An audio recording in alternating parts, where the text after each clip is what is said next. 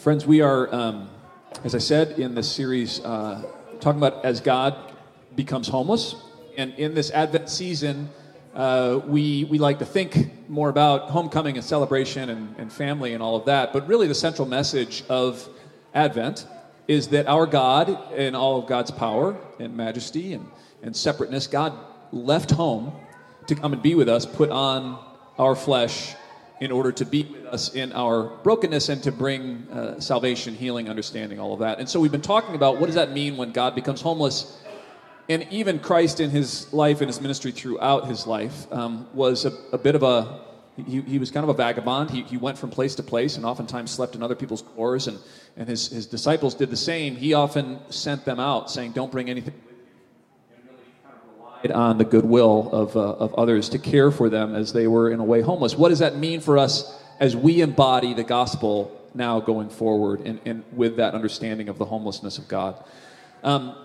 This morning, I'm glad that Nick can speak with us. Some of you might know it was about 4 years ago that we hired Nick, a little more than 4 years ago, as we were trying to be a church that could connect in a new way with people who probably weren't going to traditionally come to a traditional church like this. As we know, fewer and fewer people are going to traditional churches like this throughout our country, not just in Kansas City, and certainly not our denomination. And so we wanted to, as Second Presbyterian Church has actually done dozens of times before, think about how do we plant a new kind of church? How do we do something that will connect with people that maybe we can't, but we recognize God's gifts and God's ways are diverse and beautiful. And so we set out on a search. And we interviewed a number of people, and we ended up hiring Nick Pickrell, who at the time was living with homeless people at Cherith Brook in the Northeast. Check. Okay, I'm just going to keep walking. And we were... Man, so Nick was able... I think it's going to work. Nick was able to join us, brought his musical skills as well, and for about a year, spent time with a number of us kind of doing what we called community exegesis. We hired to be our neighborhood missionary and reintroduced us to our neighbors around here, reintroduced us to UMKC, and brought together a group of young adults who started meeting together regularly, and then 3 years ago birthed something called the Open Table. Inside your bulletin, you will see a timeline of how the Open Table came together, and what they've done. It's fairly dizzying, the number of things that have taken place in the last 3 years. I would encourage you to take a look at that and to give thanks for the fact that the Open Table wouldn't exist if it wasn't for Second Presbyterian Church. The money, the time, the energy, the resources that all of you have poured into that. The Open Table is now one of, if not the fastest growing church in our presbytery. It is actually one of the most generous worshiping communities in our presbytery. I think it's of the 100 churches in our presbytery, it's like number 15 on the amount of money that it gives back to the presbytery. I think we're in the top 10. Top 10. So it's a new way of doing church. If you were to go to the Open Table, it would not look like this. I can promise you that.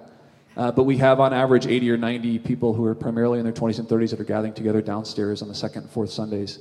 And Nick is now in the process of becoming ordained as a certified or a commissioned ruling elder, which means basically he will be the pastor for the Open Table with the support of and the endorsement of our presbytery and our church. So it's a different way of doing church, and some of us are scratching our heads. This isn't the way we planted churches 50 years ago in the Presbyterian Church. Well, yeah, that's right. Things are different than they were 50 years ago, and we're very fortunate that we've got a thriving new worshiping community, a new church plant happening in and amongst us, and that we have someone who has spent a fair amount of time not only curating that, but also continuing to care for the homeless to preach our final sermon on this series. Welcome, Nick. Thank you.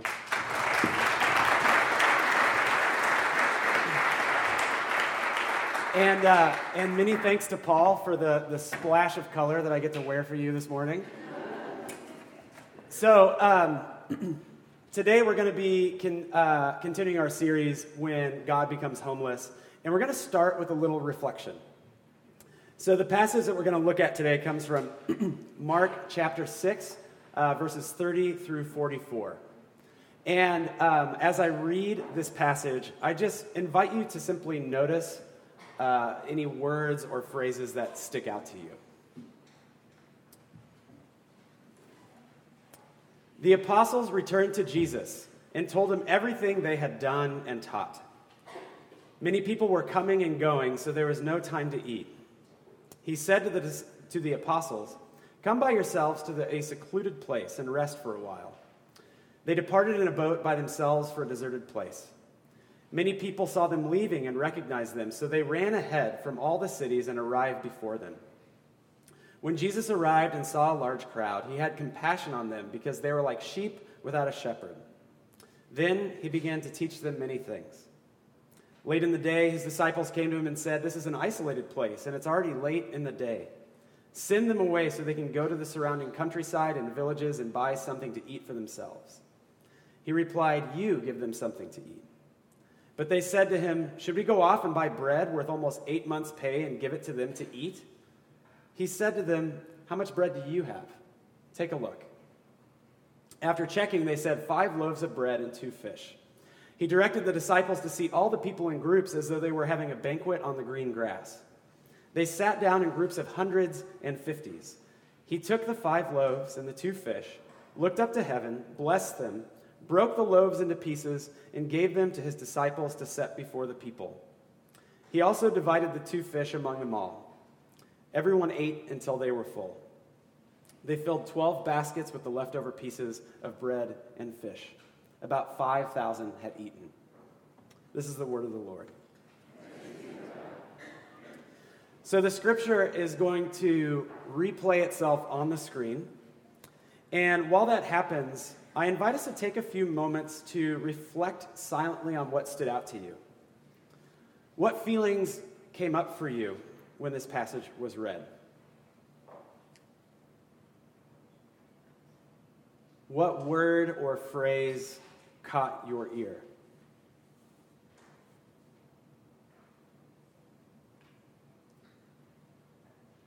Why do you think that phrase stood out to you?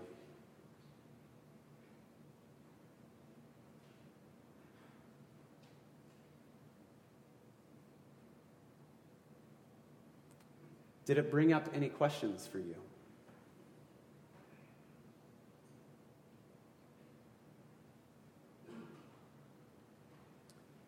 Did you have a unique insight?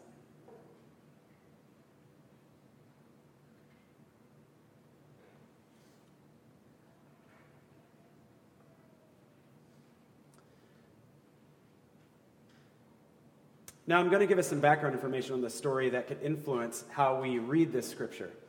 Local New Testament scholar Dr. David May talks about how in Jesus' day, the vast majority of the population was living well below the poverty line, with huge sums of money being extracted from the poor and given to Rome and Rome's puppet kings. And in this case, that king's name was Herod Antipas. So how did Rome and kings like Herod Antipas accomplish this? They did so through heavy taxation and the monopolizing of particular goods and services essential for life. Here's an example. Herod Antipas wanted to have luxury goods like wine on hand for the elites in the cities, and so he instructed the peasants to grow grapevines instead of things that they needed, like wheat and barley. And this resulted, naturally, in a number of peasants not being able to grow the food that they needed to survive. But, conveniently, Herod just happened to own the bread company, the bread industry, rather, in Sepphoris, and the fish market in Tiberias. That is interesting. Now let's take a look at what immediately precedes Jesus feeding the multitudes. First, there's an account of Jesus sending the disciples out to local villages without provisions for food. Then there's a story about a backroom meeting involving Herod, who is trying to figure out what to do with this Jesus character who keeps on healing people. Herod's birthday then rolls around, and at the birthday celebration, it's decided that they are going to behead John the Baptist, and that is exactly what they do. Then, the feeding of the 5,000. So, with this new information, let's take a moment. The scripture is going to come back on the screens again, and let's reflect once more.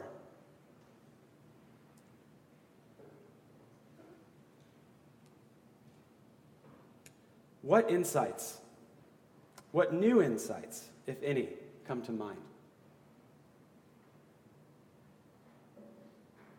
Does this new information change what you originally thought about this passage?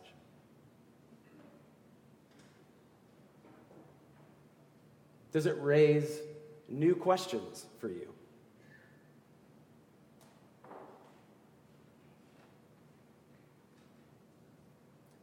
Does it answer questions that you had?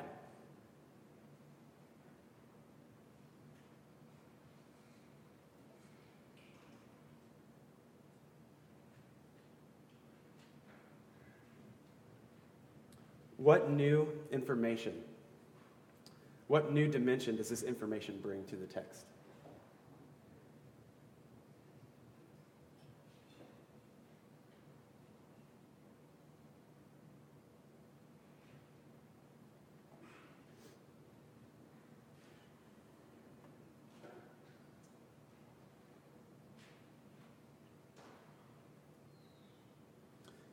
So, did your thoughts on this story change before and after the background information was given?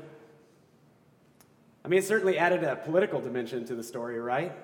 I didn't see that one coming. The disciples were asked to offer what they had, and they produced 5 loaves of bread and 2 fish. The 2 items that Herod stands to make a lot of money from. Jesus then breaks the bread, prays for the meal, and throws his own banquet, but it's a banquet that is entirely different than the one that Herod threw earlier. In this banquet, Jesus feeds 5,000 people who are not in a position of power, and he does so with the very items that Herod claims to own, that Herod feels entitled to. This act of feeding the multitudes would have been a slap in the face to Herod, because what is being said is that Herod has no control over things like fish or bread, the stuff of life. Herod doesn't own it. God does. And I imagine that this information also probably brings new light to a prayer that we'll be praying later on today. Give us this day our daily bread. It has a different ring to it now, doesn't it? Okay, so let's add one more dimension to this story because I just can't help it. At this time, I invite you all to close your eyes and just imagine as I paint a picture of the feeding of the 5,000. Imagine if this was happening today in Kansas City, in a place like Prospect Park. There are many who hear about Jesus' arrival, so hundreds of folks congregate in said park. Jesus, noticing the crowds, asks his disciples to feed the people. They find 5 loaves of bread and 2 fish. Jesus breaks the bread, prays over it, and begins to serve the folks who have gathered. It is quite the banquet. But then, in the middle of all the eating and conversation, in walks some police officers, folks from the health department, and a police helicopter is flying overhead. The police and the health department folks mentioned that they received complaints from local stakeholders, so they were going to have to shut this banquet down.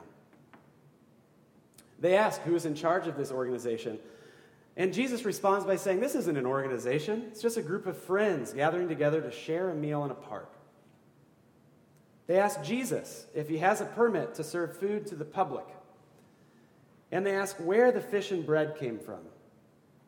Was it prepared in a commercial kitchen? What temperature was it kept at? Why isn't anyone serving the food wearing gloves? Where's the hand washing station?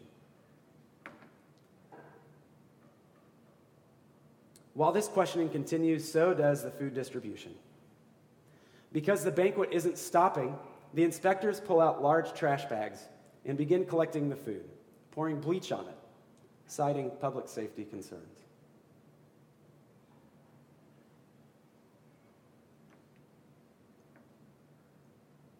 You can open your eyes. Recently, Kansas City made national news when a collective called Free Hot Soup had their Sunday food distribution in multiple parks halted as police and health department officials said that their gathering in the park was illegal because they did not have a permit. When the group said that they were still going to continue to serve food after the officials had left, the health department folks gathered up all the food, put it in large trash bags, and proceeded to pour bleach on it to make the food inedible. This all happened while many folks were still waiting in line to have lunch. Free hot soup got shut down that day, and if Jesus were feeding the multitudes in Kansas City in the year 2018, Jesus' operation would have also gotten shut down. A quick disclaimer, know that I'm not trying to endorse or indict any individual. I don't know the folks at Free Hot Soup, and I don't believe that the officials who were there actually wanted to be destroying food that was intended for the houseless. So just to get that out there in disclaimer. The feeding of the multitudes, like the Free Hot Soup meals, seem innocuous. I mean, Jesus just performed a freaking miracle, right? Like he fed 5,000 people. These people were fed. There's nothing controversial there. And in the days following the Free Hot Soup and the response that followed from the health department, these things also seem to be innocuous. The health department spoke in their response to the Free Hot Soup incident. They talked about how they destroyed the food in order to ensure that foodborne illnesses weren't spread amongst an already vulnerable population. On the surface, how can you argue with that? Like, of course, we want the most vulnerable ones among us to be kept safe. But when we dig a little deeper, we notice new dimensions and new wrinkles in the story.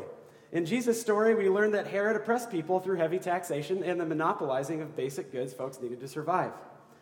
Suddenly, this miracle that Jesus performed takes on a more subversive tone, with Jesus challenging this unjust system by feeding 5,000 people with fish and bread. And he does it without giving Herod a dime. This miracle is now not only a miracle, but is also a form of resistance to the policies that were keeping people impoverished. The story has changed. Similarly, when we look again at the health department response and we dig a little deeper, we begin to see some new wrinkles in that story as well.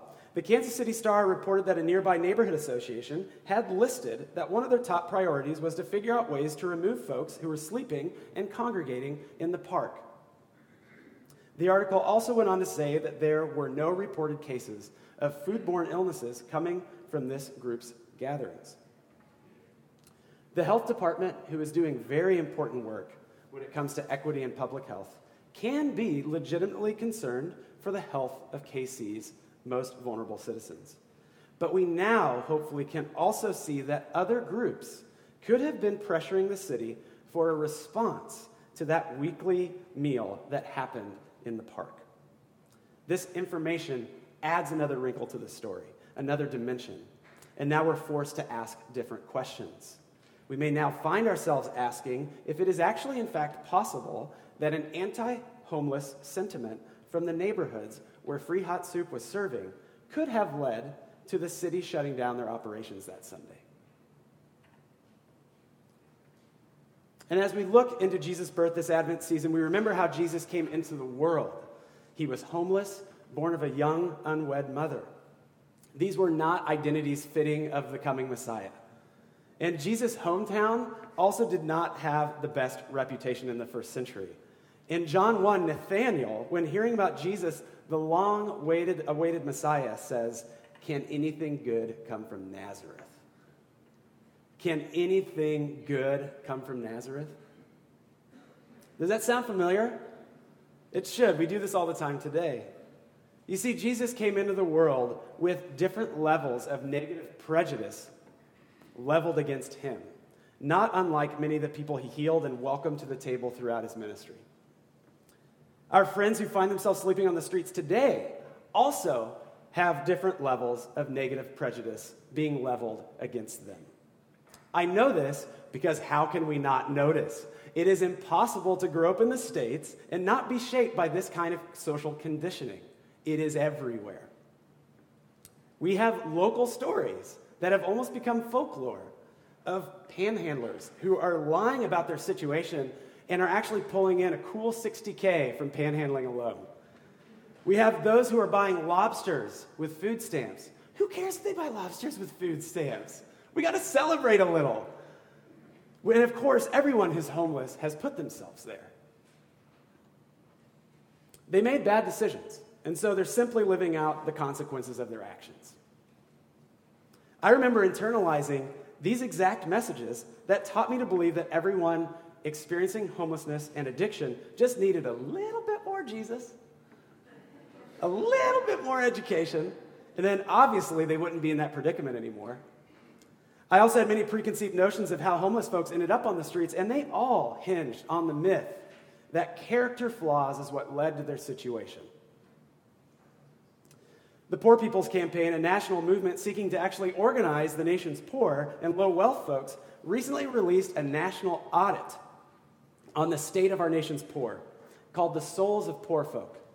It is an incredible audit. I highly encourage everybody to read it. And it perfectly sums up what kind of things the poor and homeless folks are up against. I'm going to share a few excerpts with you. There have long existed assumptions that people who are in need of public assistance have character flaws such as laziness and a lack of a moral compass that have made them poor. From the Moynihan Report in 1965 to Ronald Reagan's racist depiction of the mythical welfare queen, poor heads of families, especially single mothers, have been demonized and treated like the recalcitrant children in need of character building. The report then goes on to say what the false picture of the welfare queen covers up are the underlying factors that create and perpetuate economic need among the poor. Such factors include poor jobs and low wages, lack of affordable and safe childcare, a segregated educational system that adversely affects poor students, particularly those of color, the impact of the criminal justice system on the poor, especially on poor people of color, and overall, the system of white supremacy that divides and oppresses the poor. Folks, it's clear that we as a society continue to struggle with how to view those without homes. It's easy to just accept the prevailing narratives about how homeless folks deserve their lot in life because they were the cause of their own poverty. It's easy because it absolves us. We had no part to play in the problem, so why should we play a part in the solution? This line of thinking leads directly to the criminalization of the poor. In Kansas City, this has led to policies that make it illegal to sleep in parks, to serve food outdoors without a permit, and to panhandle in certain districts. It's also resulted in the redesign of our benches, so no one can sleep on them. They have a large bar in between now. And helpful brochures, like the ones that I was handed on the plaza. Here's what it says. Charity and concern for the homeless are wonderful things, but a quarter here and a dime there can add up to little more than a life of continued dysfunction and or social isolation. Your spare change may actually be hurting a person in need by enabling him or her to delay seeking treatment and help. This pamphlet then goes on to suggest giving to a charitable organization instead. I hope we can see what's really going on in that brochure. These folks aren't primarily concerned with the well-being of the folks who are panhandling on the plaza. This is a way to hopefully get folks to stop giving to the panhandlers so the panhandlers move from the plaza. That's what that is. It's a slick PR move, but you got to dig a little deeper. See, the problem with these things, the problem with this line of thinking is that it just isn't Christian. Thinking about the Christmas story, when people, cities, and neighborhood associations take a not-in-my-backyard approach, we are effectively saying to Mary and Joseph that there is no room at the inn. Move along. This society has no room for you. I have to believe, though, that this attitude can change. I'm just going to read off a few quick stats for you. Did you know that there are nearly 140 million people who are either poor or low income when adding in out-of-pocket expenses for food, clothing, housing, and utilities and federal assistance? That's a large number. Did you know that in 2017, there was actually no state or county in the nation where someone making the federal minimum wage of $7.25 an hour could afford even a one-bedroom home at market rate? In order to do that, the average income that one would need to be making is $17.14 an hour. Did you know that between 2.5 and 3.5 million individuals comprise the sheltered homeless population in the U.S. each year? And that an additional 7.4 million additional individuals were estimated to be on the brink of homelessness, having lost their own homes and transitioned into the homes of others. I say these stats because I think it's telling us something. I think it's telling us that we, the United States, have to get our house in order. Are we really to believe that 140 million people are poor in the U.S., and it happens entirely because of inherent character flaws like laziness? No. That is not it. And if we think that's it, I think we're missing the mark. I think this evidence points to our systems being the thing that's in need of change. Jesus understood this. Jesus had a lived experience of suffering. He witnessed the suffering of others. He offered community, respite, and healing to folks who were kicked aside by society, and he asked why the society was operating the way that it was. Jesus consistently challenged systems that exploited many, as it was antithetical to the way the community of God's people was to operate. And unfortunately, we are all complicit in these systems, myself included. I don't say this to blame or shame anybody, it's just a fact. The wheels of oppression have been moving, and they are going to continue to move until we resist, like Jesus did by feeding the multitudes. In Kansas City, social services have been concentrated in a couple of neighborhoods, one of them being the historic Northeast, and many other neighborhoods fight to keep it that way. I'm reminded of a safe house that was prevented from opening in a Midtown neighborhood for women who were fleeing prostitution.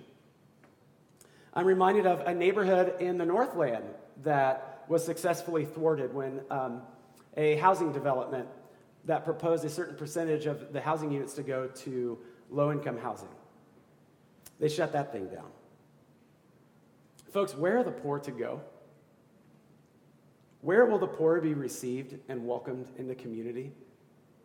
By saying no to affordable housing near our homes, we are saying there is no room for you at the inn, Jesus.